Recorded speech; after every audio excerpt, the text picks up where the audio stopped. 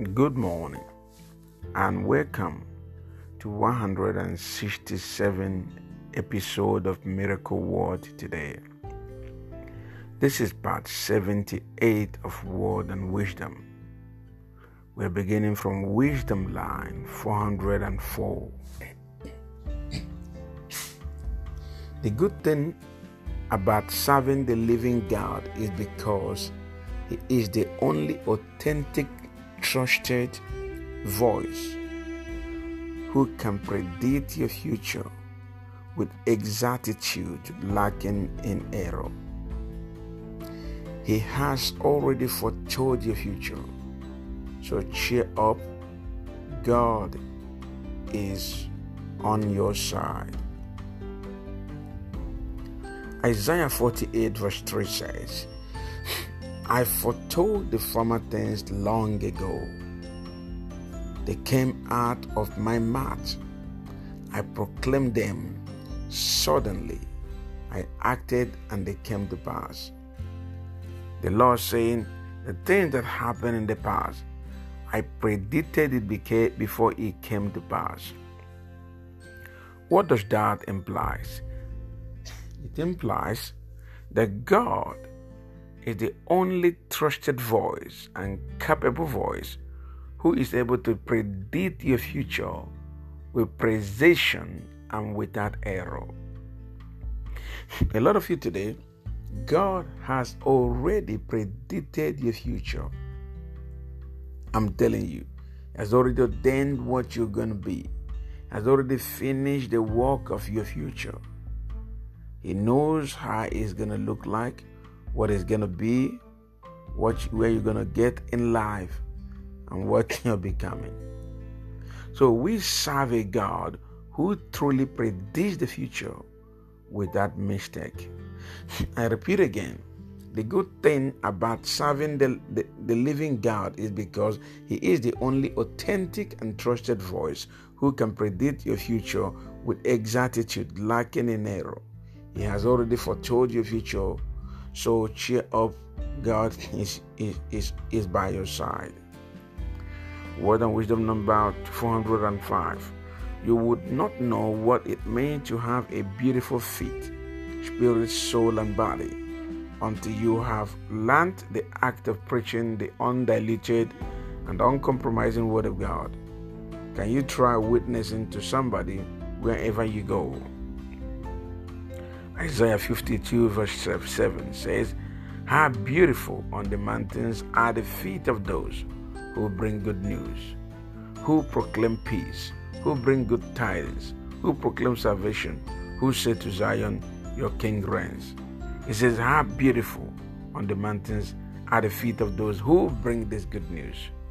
Whenever, if you have the attitude of heralding the gospel, of bringing good news, of sharing the good tidings to the poor, I'm telling you, your spirit, your soul, your body will become beautiful in the hand of God.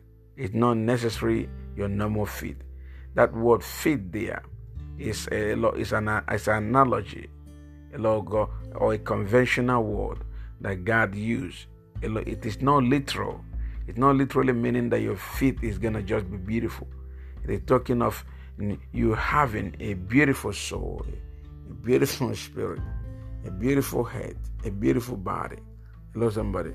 God beautifying your inner being, making you such a man that is free from sickness and disease. That is what He meant in that scripture. How beautiful it is for the feet of those who preach the gospel. Any man who preaches the gospel in truth, God always beautifies their spirit and soul, their spirit, soul, and body. Are you hearing me, somebody? I repeat again, you would know that it you would not know what it means to have a beautiful feet, spirit, soul, and body until you have learned the act of preaching the undiluted and uncompromising Word of God. Can you try witnessing to somebody wherever you go? Are you hearing me, somebody? How beautiful on the mountains and the feet of those who bring good news, to proclaim peace, who bring good tidings, who proclaim salvation, who say to Zion, your God reigns. You will be the one to declare to Zion in this season that their God reigns. Hallelujah. Word and wisdom number 406. God has never made a mistake before, and we never make a mistake. The Son was never sent to die in vain, as some would assume. No wonder God was intentional when He sent Him to us, meaning everything He does is for a reason. Many of you do not know that God is strategic. He doesn't do nothing by whim or in a haste. He's always ahead of what He's doing in the now. Therefore, anytime He does stuff for you, it remains forever. Romans chapter 14 verse 9 says, for this reason, did you see? For this reason, Christ died and returned to life. So Christ did not die aimlessly, so that He might be the Lord of both the dead and the living. Did you see the reason He died? For this reason, Christ died and returned to life. Why did He die? And why did He return to life? This is the reason, so that He might be the Lord of both the dead and the living. Oh, glory to God. So that means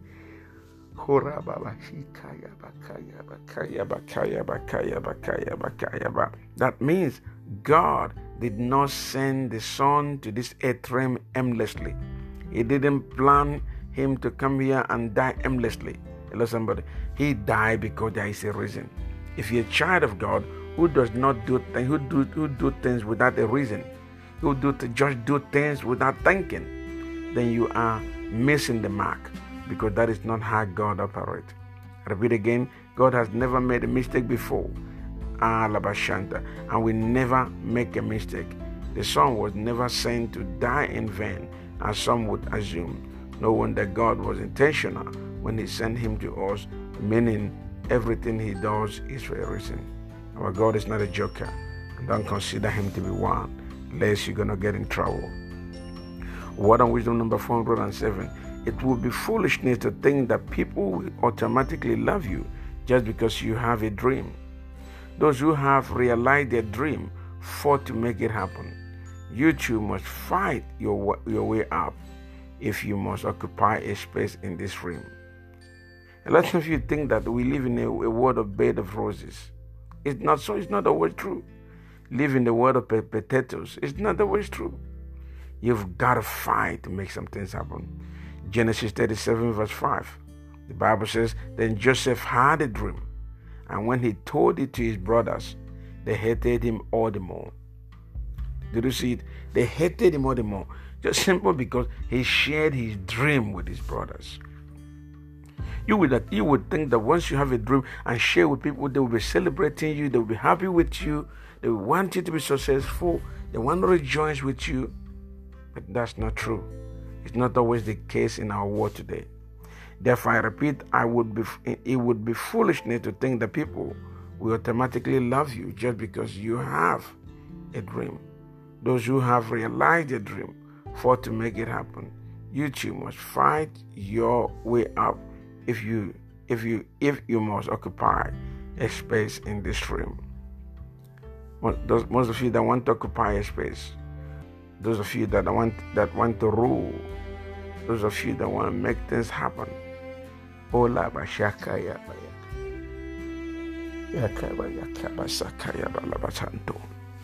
got to understand that you've got to fight for it to make it happen. The Bible says, for the kingdom of God suffereth violence. From the time of John the Baptist to the time of Christ, the kingdom of God suffereth violence, and the men of violence will take it by force. It's time for you to violently fight and attack whatever that is attacking you in the spirit, so that you can have dominion in the name of Jesus. I pray to the Lord for everyone that is listening to this teaching. Oh Lord, I bless your name. Thank you for the energy, even the little energy to do this right now. I worship you. Blessed be your name for all that are listening and that will listen. Let your glory be revealed to them. In the name of Jesus, I pray. Amen.